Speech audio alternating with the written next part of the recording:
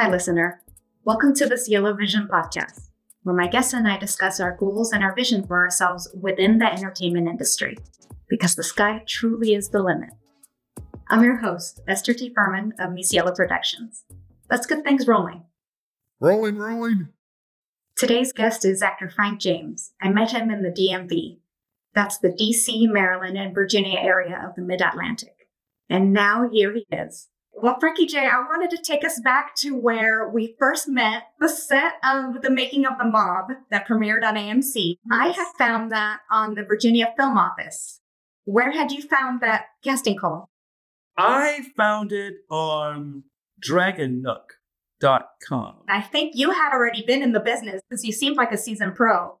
What was your first paying acting job? There had to be Forrest Gump. There's a scene where Tom is giving his anti-Vietnam speech at the reflecting pool, and he sees his girlfriend. He yells out, Jenny! I remember that. And she is like walking across in the reflecting pool, right? He runs through the crowd. He stops. He yells her name, Jenny! And he runs toward her. When he stops in that crowd, I am right there. You can't miss me. He's like right by me. So you're actually in the frame? Yes. You see it's made. All thing I have on is they put on these, sideburns, which you call back then, lamb chops. Yes. Oh, it's my face sideburns. Other than that, so that's Frank. See his big ass head. Oh my gosh, I gotta check that out. Now, had you wanted to act since you were little? No. The only acting I did was I was just a bad kid. Actually, I'll be honest with you. No, I was like one of those really nerdy kids. Really nerdy. I was like on the Boys on the Band. I was a member of the chess club. I was the secretary treasurer in my homeroom. So I was a really nerdy kid. So back then, I got beat up a lot. Oh, no. Really? I can't. No, I can't. I was a nerdy kid, though, but I did get beat up. So you were involved. I mean, there's nothing wrong with that. No, nothing at all. I guess back in the day, though, I mean, being nerdy was like not a cool thing. Today, nowadays, it's cool to be a geek. Exactly. Back then, though, was nerds and jocks, and we were the nerds, and we separate the two. They didn't hang out with us, we didn't hang out with them. So, Well, we used to call it the A group and the B group, and sometimes C group. Yes. And there's a C group who ate a lot of paste. Yes. Oh my gosh. I remember that. Yeah. Now, a long time ago, I remember going to a screening of The Last Indie Mix. Ah, yes. Yes. You had a really funny role in that. But I want to know. Yes. That was really good. So I just want to know, what is your favorite film set that you've been on? House of Cards, probably. Back in the day. Yeah. Oh, what about it did you like so much? Be honest with you, Kevin Spacey, man. He's an outstanding, phenomenal actor. And he likes to clown around on set. It was like fun working with him. It just was. Before the news broke out, some of us already knew something was up. So you had no clue? Oh, well, he treated me like a regular guy. He didn't try to hit on me. So, no. As a matter of fact, we had, a couple of conversations, during the breaks. So he seemed like a very nice, down-to-earth guy. Again, he liked to kid around a lot on set. And I'm sure it's not a secret, but he was a chain smoker, man. He light up one, put it down, light it again. Like, wow. He says, man, you should not do that. He says, Frank, man. I guess I didn't realize that he actually talked to people in between, camera setups, because I heard, yes. When I was on Beep, I was trying to observe Julia Louis-Dreyfus, and I did hear some people say, oh, she doesn't talk to anybody. I think she was just, I guess, trying to stay in character or trying to concentrate. They always tell you not to bother them because they're trying to work. I mean, it is a work environment. Although I had one or two scenes with her where I actually got to say, thank you, Madam President or Secretary, whatever it was at the time. It was you did get a lot of good FaceTime on that show. Yes, exactly, with her too. So I guess I wanted to get into the fact that you're a stand-up comedian, and a lot of us wear a lot of different hats in this business. So yes, ma'am. Let us know how that's been going for you. Great. As a matter of fact, I was performing last night, and I'm performing tonight at this place called Give a Hoot Comedy Club. So I'm still doing that, man. I love it. So you've been busy? Yes. Yes, I have.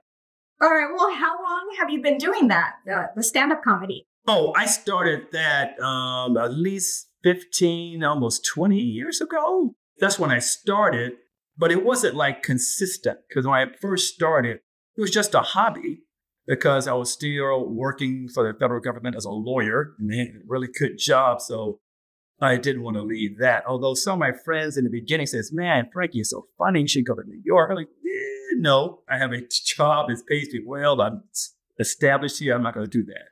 Sometimes I wish I would have. I have some regrets about that because some of the same people who said that to me are now big people. So maybe I should take that advice. But I'm home. I'm happy. And I'm still doing comedy. So while I was still working for the federal government, it was just a hobby. But since I've retired, it's been like 5 years. I've been constantly at it. How do you come up with the jokes? Oh, well, I try to take jokes from things that are happening in the news. I would take the news joke and then I would just beat it to death. Okay, so current events are important. And current events, yes. Yeah, exactly. So, for example, here's a joke. Okay. As you all know, Paul Pelosi was violently attacked. I can tell you right now, I hate violence. And violence has no place in our political life at all. But he was knocked unconscious, taken to a hospital. And once he woke up, the doctor wanted to check his brain to make sure his brain was functioning well. They asked him, well, do you know your name? He says, yes, my name is Paul. He said, okay, Paul, do you know where you are? Paul says, yes, I'm at a hospital. Then they asked him, Paul, do you know what time it is? Paul said, hammer time. Oh, no. No, Frankie. I did not see that coming. Hammer time. Like the idea. Boy. Actually, it's a bad joke, but actually that joke's been killing lately. I know it's a bad joke. That's what I was going to ask about the crowd reaction. Like, do they laugh or do they win? No, most of the crowd will laugh every now and then. Go, ooh, like, oh, don't say that. But most of the people actually laugh. As a matter of fact, if you go on my Facebook page, and I've actually recorded that for my Facebook page, you see the reactions actually quite good. I'll check that out. What comedians make you laugh? Like known comedians? Oh, I have to be Tony Woods. The name may not be familiar to you, but he's a local legend here in DMV. And he was the OG for a lot of comics. Does he have a Netflix special? Excellent. Yes. He was on Netflix. Are You Ready?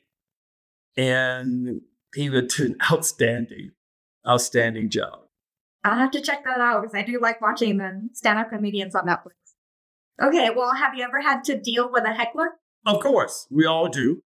And sometimes it can't get out of hand. You never had a fear that they're going to try to come up on stage and push you around?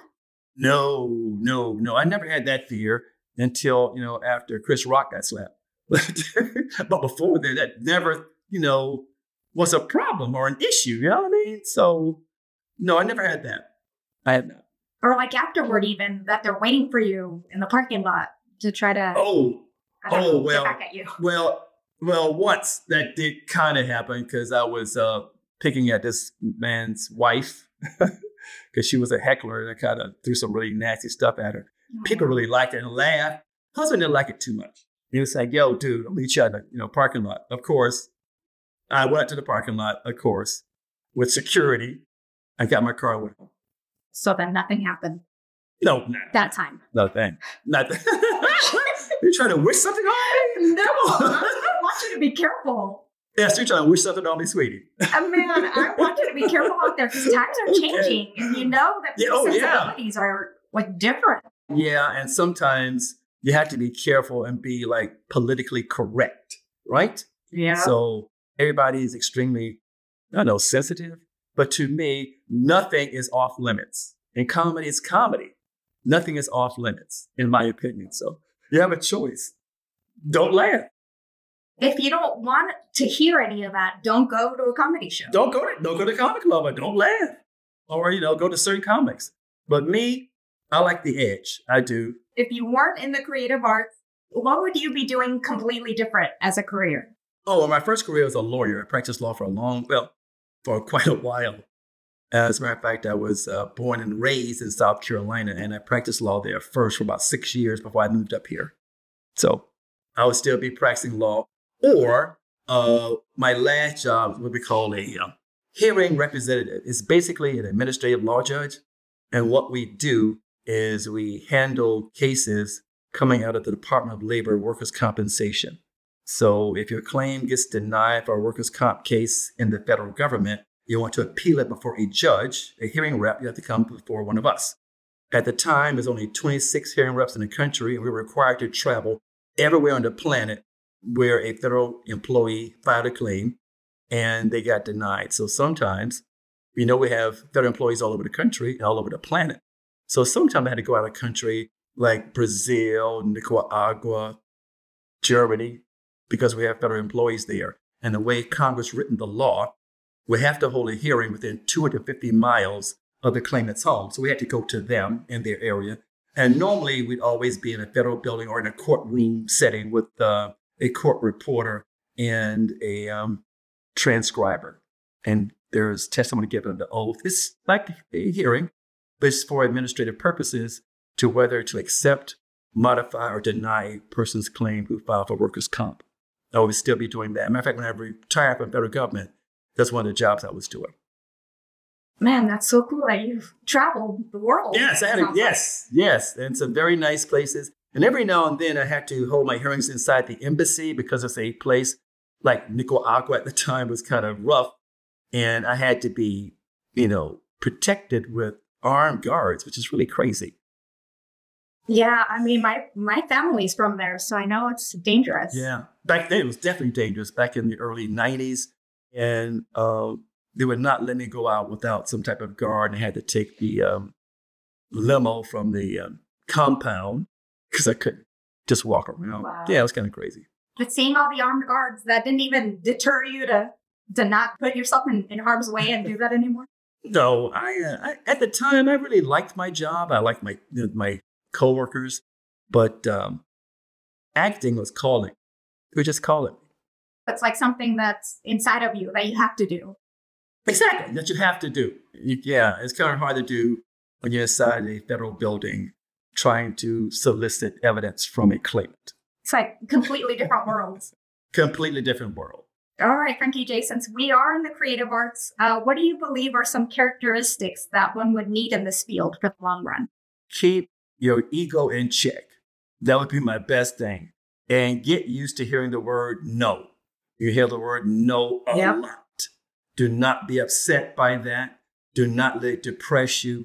Do not let it, stop you from continuing to pursue your dream, because you'll hear a lot of no's. But every now and then that yes comes through. You're like, yeah, that's why I'm doing this. And it definitely makes it worth it. So my number one thing would say is keep your ego in check, and keep grinding, man. Any upcoming projects or appearances that you're able to disclose? We all sign a non-disclosure agreement. And most production companies are very serious about that. They will either eject you off or actually sue you for disclosing information you should not have. So the normal rule of thumb for me, even if on set, I will post something on Facebook. They be very generic. I can say, yeah, I'm acting someplace in Baltimore with a scene. Look for it on a streaming service. That's it. That's all I can say, because anything else would be violating the non-disclosure agreement. But I can tell you a few things.